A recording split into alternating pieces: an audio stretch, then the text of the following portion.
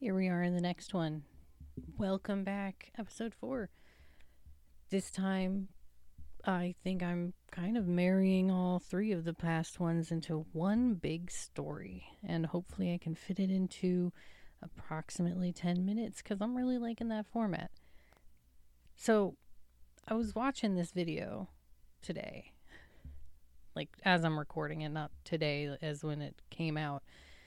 And I'll link to the video. It's one of Dr. K's videos. I don't know if you've heard of him, but he does Twitch streaming and he puts his videos on YouTube under the Healthy Gamer tag or whatever. And I was watching his video on brain rot, and he was talking about how to overcome it. And I'm like really involved with it because I'm like, this sounds like me. Like, a good majority of his videos are like, this sounds like me.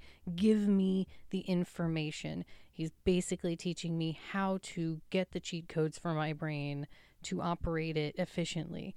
Like we should be getting at birth. Like, seriously, why are we born with this like super intelligent, super useful brain thing, but no idea how to use it? We just got to figure it out. Every generation just has to figure it out. That just seems baffling to me. We should start giving more. I guess we teach children how to use their brains to some degree, but like we don't even really understand what we're using half the time. So we're not teaching them the fullness. We can do so much more with it. Anyway, that's another thing.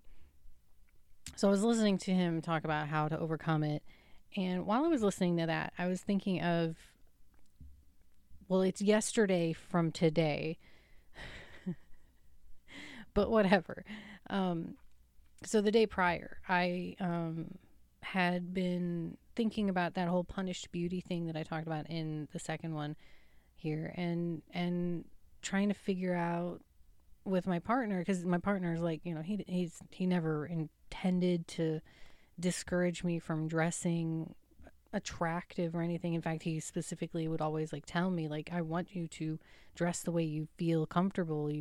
If you want to, look sexy, then look sexy. It's always your choice. Like, that's not something he ever wanted to take away from me. And he's like, let me know if there's anything that I can do. And I had been thinking about that while, after recording the episode, and I'm like, here's what we can do. We can take our Saturday date night, and maybe we could go to Goodwill for clothes shopping. Now you might be scoffing, ugh, Goodwill's so terrible. Yeah, but it's super cheap. You can go there and get a huge variety of different styles and not be like shoehorned into one thing. So I used to do this on a yearly basis. Just go to Goodwill, give myself $100 limit. I mean, that gives you like literally like 2 wardrobes worth of clothing, and give me the opportunity to kind of remake myself. And like at least half of the clothes wouldn't stick, and the next year I would give them back to Goodwill to resell to somebody else. But that's beside the point. For $100 a year, I managed my self-esteem and kept up with adapting to my body as it changed. And I haven't done that in, God, it's got to be at least 5 years, maybe longer. I don't know. It's been a long time.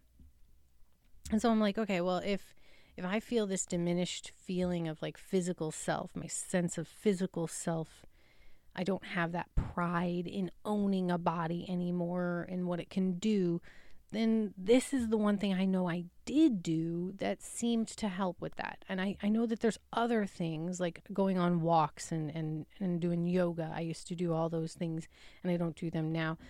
But I don't feel like I can do those. Those are things that, you don't make the decision to do it once. It's not one big thing that can give you something over a long period of time. Going to go clothes shopping, however, you put that energy in one day, and then you have the clothes, and every time you wear the clothes, and yeah, there's a little bit of energy in like deciding to wear the clothes, because some of these clothes are kind of risky. Like I got one that's basically like just almost like a shirt that's a bra, and it shows my belly, which I'm like the most insecure about because it sticks out a whole lot from me eating really badly. And I'm like, it's a decision. It's going to take energy and a decision to make me wear that. But I will. I'll at least be able to wear it around the house and like rebuild my self-esteem and do all that. But the biggest chunk of energy goes into actually getting the clothes. And then I have a whole bunch of different clothes that take different amounts of energy to will myself to wear. Some of them won't take much at all, and I can just slowly allow that to rebuild my self-esteem. Brilliant, right? So I'm thinking about that while I'm listening to Dr. K. And he's talking about how, you tackle one thing and then you suddenly have the energy to like think, well, if I was able to tackle this thing, then maybe I can tackle that thing. And I'm like, oh my God, that just happened just yesterday because we went to do the Goodwill shopping and a whole bunch of things happened there. You can't do the dressing room thing anymore, which really bugged me. Like I was a big ball of anxiety, and I got this huge basket of clothes that when we got to the thing, I forgot that they don't do bags anymore. And I have bags from when we used to do it. So like I have these giant Goodwill bags that I used to like bring with me and then like put the stuff into those bags so that I could just reuse those bags indefinitely. But I was so like terrified of this whole thing. It was just way too much. I'm on meds for anxiety, and it was still just too much. It was too much. But that's okay because we got through it. And I apologized afterwards. I was like, I feel like I embarrassed you because we didn't have any bags and I bought so much stuff. And he's all like, dude, it's fine. Like, I wasn't embarrassed at all. It's their fault for not providing any dressing rooms for you to pare down your selection.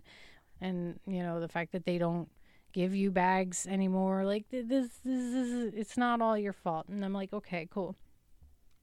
So we get home and we finish out our date night. We have some comfort food, and we went and played a game that he had bought while it was on sale earlier this week, and had a great time. We had a really great time. And then after he finished, he was like, we got to stop playing the game. I need to calm down to get ready to go to bed. We're like an hour away from going to bed. And then suddenly I'm like, there is technically enough time for me to do the second half of the flashback article that I was doing for Monster Alley. Little bit of backstory here. I've been burnt out on Medium for at least a week and a half. Every time I think about doing anything on Medium, there's like this visceral reaction in my body that's just like, no, we're not going to let you do that. And no matter how much I want to, it's just not going to happen. So the fact that I had that thought, I was like, oh, well, I'd already kind of given up on getting it out at all. Like I was just going to give up on the flashback series in general, but I was like, well, but if I have this feeling saying, maybe I could do it, then let's just do it. Like see where we get. I don't have to finish it if it gets to be too much, but if I feel like I can tackle it, then let's try. And I did. And I got it finished. It was actually surprisingly easy. And like I said, listening to Dr. K and him being like, yeah, you tackle one thing, and then your brain's like, well, maybe we can tackle this other thing. That same thing happened to me. I find that to be amazing. I was refueled.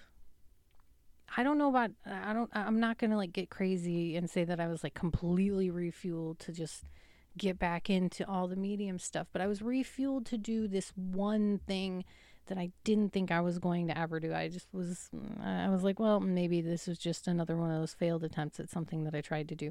There's plenty of those. If you go back through like all of my Medium articles, you will just see it's littered with all these things that I was like, oh, this is a great idea, but then I just couldn't keep it up, and I was like, oh, whatever, we'll move on to the next thing.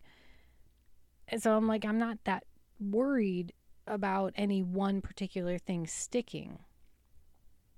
But I do think that this process of me confronting one thing, like Dr. K was talking about in the video, me confronting one thing that does, affect my view of myself and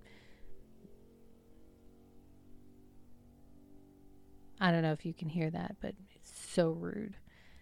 There's somebody on a motorcycle. But me tackling these things that don't seem related will pull them together because they're all related through me, because it's all my energy and my views and beliefs about myself and what I can do, what I'm capable of doing, and my mind behind the scenes without my conscious permission making decisions for me based on that information. I just find that to be very interesting, and I wanted to share that with you guys today. Go watch his video. I strongly recommend it. It's like a half an hour, but it's worth it, I think, for the information that it presents. All right, well, that's about it for this time. So I'll catch you in the next one.